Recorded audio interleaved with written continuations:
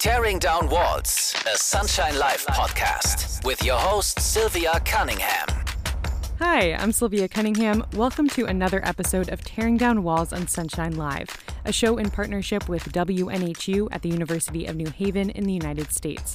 Every month, I join you from Berlin for a transatlantic talk about the things that unite and divide us. November is Native American Heritage Month in the U.S. It's also the month where Americans celebrate Thanksgiving, which has a far more complicated and bloodier history than we're often taught. The same can be said about Germany and its colonial history. Educators and activists are pushing for more acknowledgement of the country's colonial past, in the classroom, in museums, and on the streets of Berlin. In this episode, we delve into the myths we're taught and look at post-colonialism on both sides of the Atlantic. Joining me now from Germany, actually in transit on a Deutsche Bahn train, is Naita Hishono. She is the executive director of the Namibia Institute for Democracy. Naita, welcome. Hi. And joining us from the U.S. is Renee Goki. She's a citizen of the Eastern Shawnee Tribe of Oklahoma and teacher services coordinator at the Smithsonian Institution's National Museum of the American Indian. Welcome, Renee. Hato, hello, and thank you for having me, Sylvia. Thanks for being here. So, Renee, in your role at the Smithsonian, you have offered tips on how teachers can move beyond overused and oversimplified curriculums for teaching about Native cultures. Can you share more about your approach to re-educating students and teachers?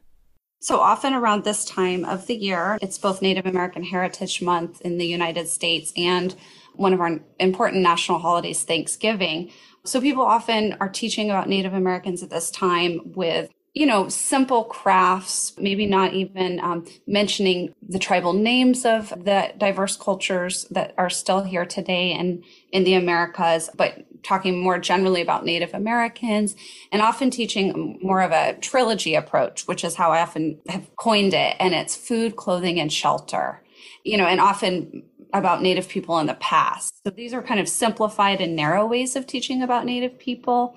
And so we hope teachers and parents will too, is start to talk about the immense contributions of Native people in science, for example, in agriculture and through water irrigation, allowing indigenous peoples to thrive in the Americas for thousands of years before contact, and in rich agricultural traditions that contribute. About 60% of the world's foods today actually rely on indigenous food science and things like technology, suspension bridges, and certain aspects of medicine, and even government. The Great Law of Peace that originates with the Haudenosaunee, or Six Nations people, helped influence our own American government. And that law requires and declares a basic respect for the rights of all people. So these are just some of the types of contributions that we hope teachers will share with their students. Naita, can you give us some insight into the way in which German colonialism is taught in the classroom? The topic of colonialism and reparations and dealing with the history, although it is an issue that's in the German curriculum, not a lot of teachers deal with it because it's not mandatory. So the way they handle it is to their best ability. For a long time, Germany hasn't seen their colonial history as an important issue to include. And for the longest time, it was a discussion if what happened in Namibia was a genocide or not. So for Germans, their colonial history, dealing with it in their textbooks and in the schools, it's a very recent topic.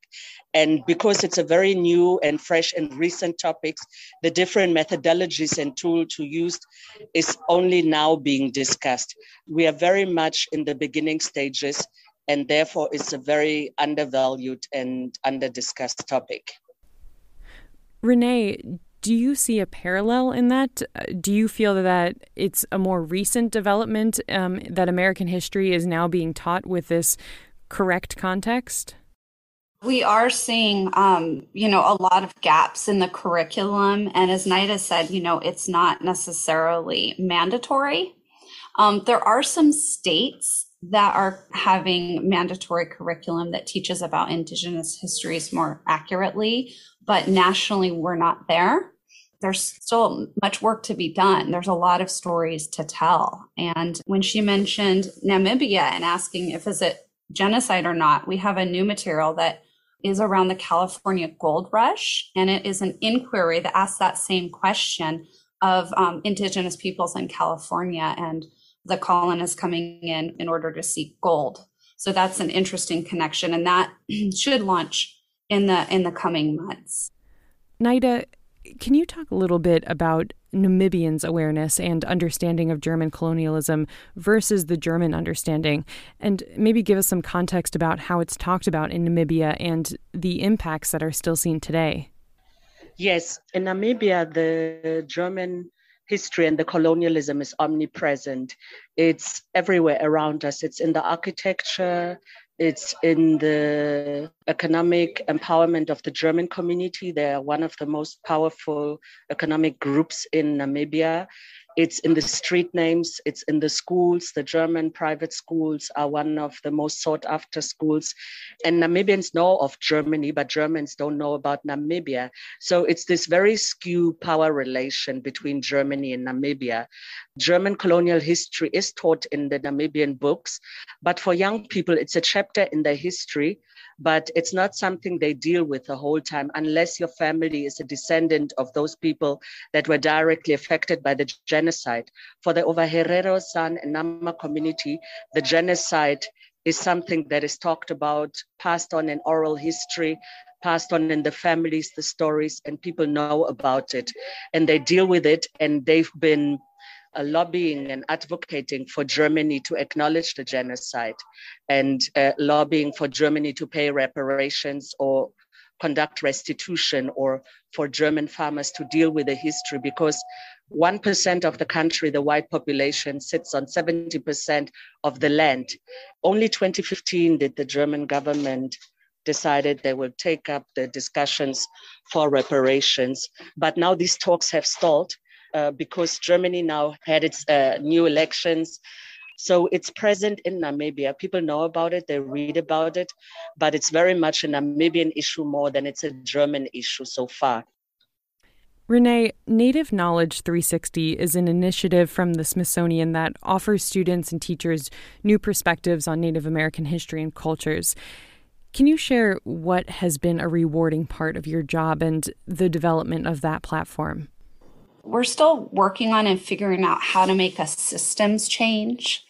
I think teachers realize, this omnipresence of colonialism and recognizing how they might be part of that and how they can seek in their own lives to work towards social justice and environmental justice, and including more Indigenous perspectives. And I think that that's been really satisfying to actually see and hear from teachers, because I work in teacher training, and have them kind of say, I need to unlearn what I've learned my whole life, and this is really hard for me. So unlearning, we recognize that people aren't starting from zero. These aren't blank slates, that most of us grew up in this education system, which is very colonial, of course. And how can we reframe that and provide avenues and pathways for people to learn more and seek justice? And I think that's been really satisfying. Naida, I want to put the same question to you. Can you share one of the achievements you're most proud of in the work that you do? One of the most achievements we are most proud of is not something that us as an institution or myself have achieved, but that's for Germany to realize that, yes, what they've done was a genocide. Yes, what happened is a crime against humanity that needs to be rectified. And them just saying that they acknowledge it, that's already a step in the right direction. What needs to happen next is to make it mandatory in the German school curriculum. And that's something we as an institution and other civil society organizations are working on, to make the education of the German colonialism and imperialism known, and to also draw the connection to what's happening to climate today, because colonialism was the start of many European countries, of their exploration and of their exploitation of African, Asian, and South American and American countries. Colonialism was the justification, that was the beginning of racism, because racism justified what those colonial powers were doing in Africa, because without that colonial theory, they wouldn't have justified to their own population why they paid for it. They realized today that colonialism in the end cost them more than what it was worth it. But in the long run, the industrial gains are lasting until today. So that realization is a huge win for us, for that realization to have dawned and to work from there. Naita Hishono is the executive director of the Namibia Institute for Democracy, and Renee Goki is the teacher services coordinator at the Smithsonian Institution's National Museum of the American Indian. Thank you to you both. Thank you. Thank you, ladies, for giving us a voice. Tearing Down Walls, our transatlantic show on Sunshine Live. Today we're talking about how the U.S. and Germany contextualize their colonial histories in public discourse and in the classroom. Joining me from Berlin is Jana Gottschalk. She's the managing director of Pen Paper Peace, a nonprofit organization that is committed to achieving peace through education. Welcome, Jana. Thank you for joining me. Thanks for having me. So, Pen Paper Peace campaigns for the political education of children in Europe on the one hand, and also works to provide education to children in some of the world's poorest regions. And one of the goals is to engage in an eye-level exchange between German students and students in countries including Haiti and Namibia. What do you think is necessary about this exchange, and what do you think the children are learning about each other? I can say from the German context, Haiti or Namibia or Honduras are really not on the mental map of children and teenagers in Europe, because those countries are very much, they don't reach the news very often or in a very specific context. So we're working on creating like a knowledge that is not full of stereotypes and also like hierarchies of interactions. So we're telling about the history and the very rich and varied history of those countries, but also to just talk about what is the situation with, for example, climate change there. How do children and young people live in those countries, and to just break up stereotyping. So let's zero in on the curriculum that's actually taught in German classrooms, especially as it pertains to Germany's colonial history. Do you have a sense that students are even aware that Germany had colonies? I think that is slowly changing because, especially the German colonial history in Namibia has made the news in Germany, especially this year. And for example, in Berlin, there's all those colonial traces, for example, city tours. So students nowadays have a much better understanding that Germany was a colonial power and did commit crimes also during those times. But still, I mean, it's still a topic very much undertaught in the classroom, I would say. And there's lots of potential to changing that situation still. And are there any common questions that come up from the school children in Germany about this history? I mean, usually, I start a class with the question, so how come people in Namibia, for example, speak German? Or why are a lot of the street names German? To just raise an interest. Or the same story with Haiti, because one of the national languages is French. And to just come up with like, okay, so how can that be? And I think students are generally very interested how their peers live in those countries and how, children are very empathic, so they're trying to understand what that means actually for them in a different position, basically. So, but they're also interested in like, so what music are they listening to or that kind of stuff? Well, what are their hobbies? What do they want to become as a profession and so on? So it's not just about looking back at the past and what Germany did, but about how that impacted the future and what daily life looks like. Exactly. And I think that's also a very important aspect because, I mean, it's very important to know the history and also like all the injustices that happen, but also to create like a present and also a future where you can interact at eye level and to create like a common understanding of the current world. So I think both steps are very important. Jana Goldschalk is the managing director of Pen Paper Peace. Thanks so much for joining me. Thanks so much for having me. Tearing Down Walls is a co-production of Sunshine Live and college radio station WNHU 88.7 FM out of West Haven. Today we're hearing perspectives on Germany's and the United States' colonial pasts. I'm joined now by Angelina Caroli, a sophomore studying criminal justice at the University of New Haven, home to our partner station WNHU. Angelina is also a member of the Mohegan Tribe of Connecticut. Welcome, Angelina. Thank you for making the time. Thank you for having me. So let's start off learning a little bit more about you. What compelled you to study criminal justice? I wanted to study criminal justice, and I'm going to pursue a minor in psychology as well. But I wanted to study criminal justice and psychology just because I love learning about the law, and I love learning about the human brain and how it works, really. So you grew up on Long Island in New York. I want to ask you about your experience going through the U.S. educational system and how the country's history has been contextualized. And more specifically, when, if ever, have you been in a classroom experience where the stories and perspectives of Indigenous peoples were centered? I mean, they weren't really centered too much growing up, from what I remember. Here in the U.S., we have Thanksgiving, which just passed. So, as children in elementary school, we learn about like the story of Thanksgiving, which usually includes the British settlers or pilgrims, making friends with all the indigenous peoples, and that the natives taught the pilgrims how to grow corn and everyone had a great happy feast. But, that's not the case.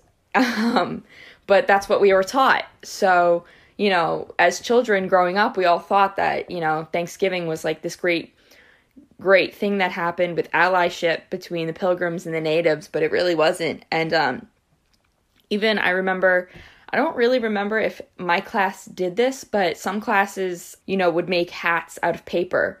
So they would make like a pilgrim hat, or they would make an indigenous headdress out of paper, which, thinking of it now, is borderline a little bit of appropriation, which wasn't too great. And you're a member of the Mohegan Tribe of Connecticut. Yes. Has the history of your tribe been taught or acknowledged in the classroom setting? Well, my tribe is not local to where I grew up, so our history wasn't really relevant to my area, but we don't really learn about any tribal history around our surrounding tribes at all. They're not really acknowledged. In a previous interview, you talked about how Native peoples are represented in media and the mainstream. Can you talk a little bit about what you remember seeing as a child and what impressions you have now about the way Indigenous peoples are represented? Any, quote unquote representation that I remember seeing as a child would just be non-natives appropriating Native culture, and that's not a great impression to have when you're a child, because, seeing people that are like you and, act like you and live like you, but they're not actually like you, So I never really saw any actual Indigenous peoples participating in their culture in media growing up. It wasn't until I got older where I actually started experiencing my culture more and actually seeing it more. We don't see a lot still with Indigenous representation, but it is starting to get better. We are seeing a lot more Indigenous representation in media, slowly but surely, with TV shows such as Chambers on Netflix or Reservation Dogs on Hulu, that have Native leads and revolve around Indigenous experiences.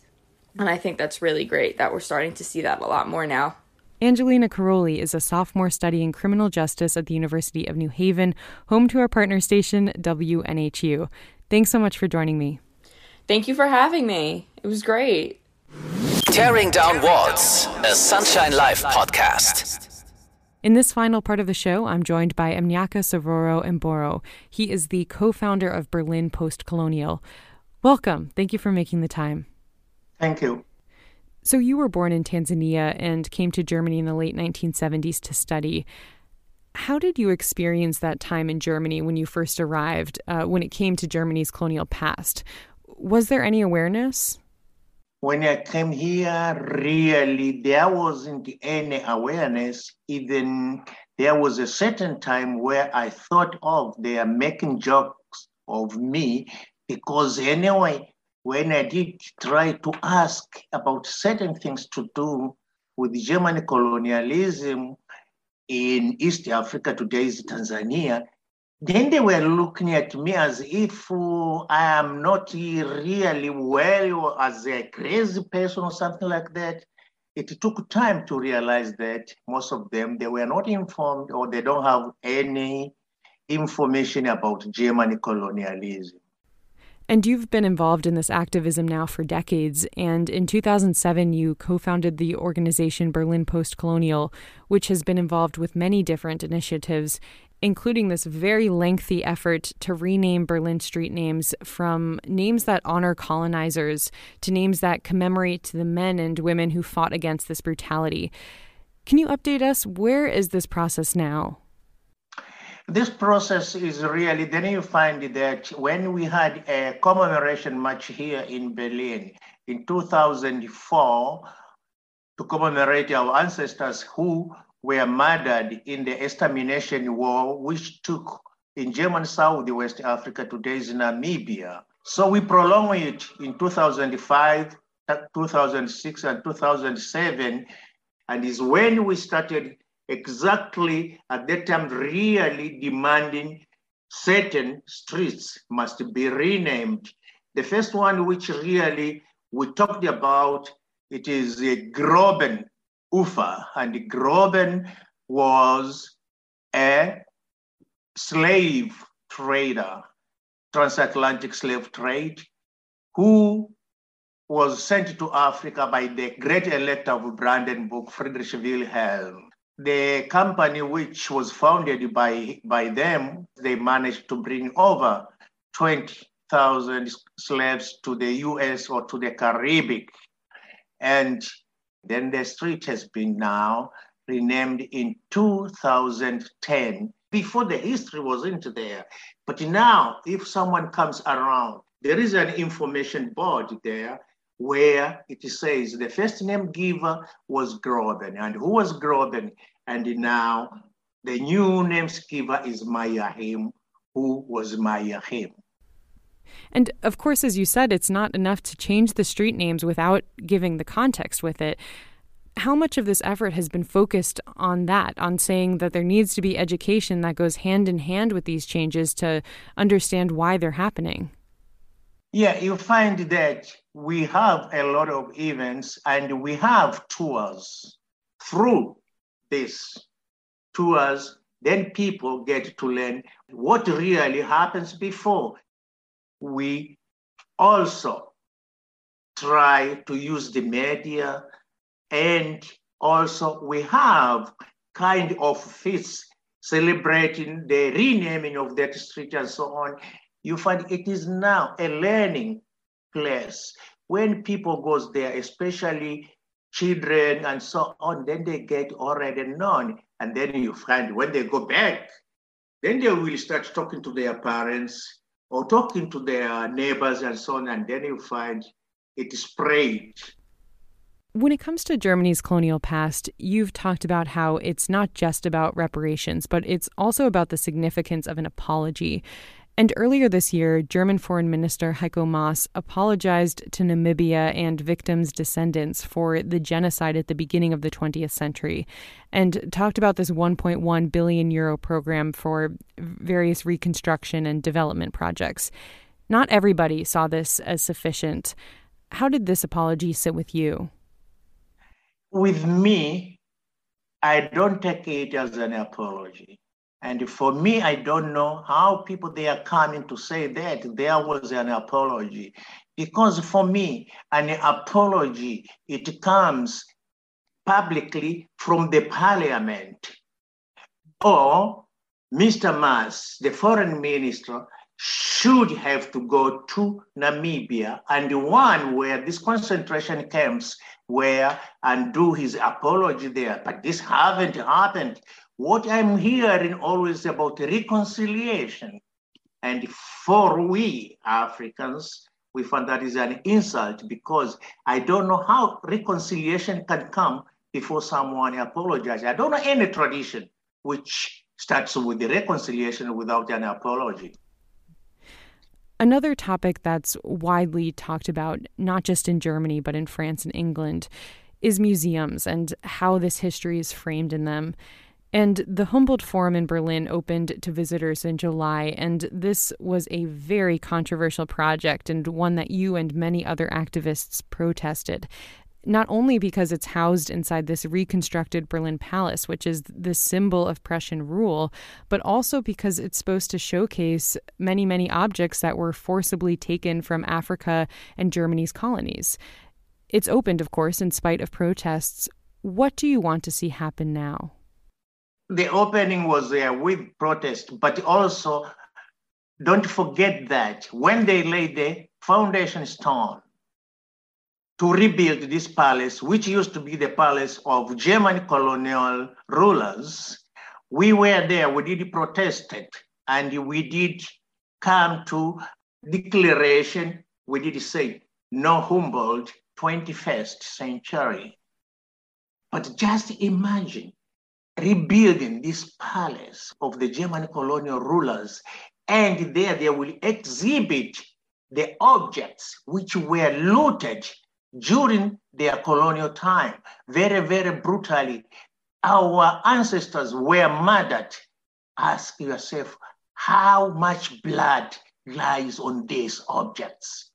And they didn't even, up to now, care to cooperate us as diasporas or to cooperate people from Africa who are concerned with these objects. And please, these objects are not just only objects. They are those ones which are spiritual objects, which we need them to perform our rituals. It is like when now I march here to a church, a Catholic church, and I get the altar out. Will it be a church? No, but I am asking, is that ignorance? Or is that racism? Or is that colonialism? I don't know what is behind in their thinking. They should know that colonialism, it is over. It is no longer there. So there is another way of working together. What is this way of working together? I mean, just hearing the number of protests over years and years and years that have happened, how do you see hope for the conversation to be heard when it seems like these demands and requests are ignored at every turn? They can ignore the way they would like. Just only I'm waiting for the exhibition to be completed because it's not yet complete. It's just only even those objects which just only now and there might be, most of them, they will be given back. But what we will do, and me, myself personally, I haven't gone in there. And right now, I'm not ready to go in there. But when the exhibition is finished, then I will go in there. Then I will do the critical tours there with groups of people and so on. So it isn't over. Amyaka Savora Mboro is the co-founder of Berlin Post-Colonial. Thank you so much for making the time today. Thank you. And thanks to everybody for tuning into this edition of Tearing Down Walls. I'm Sylvia Cunningham. This show was produced and edited by me and Monica Müller-Kroll. Thanks for joining us. See you next time.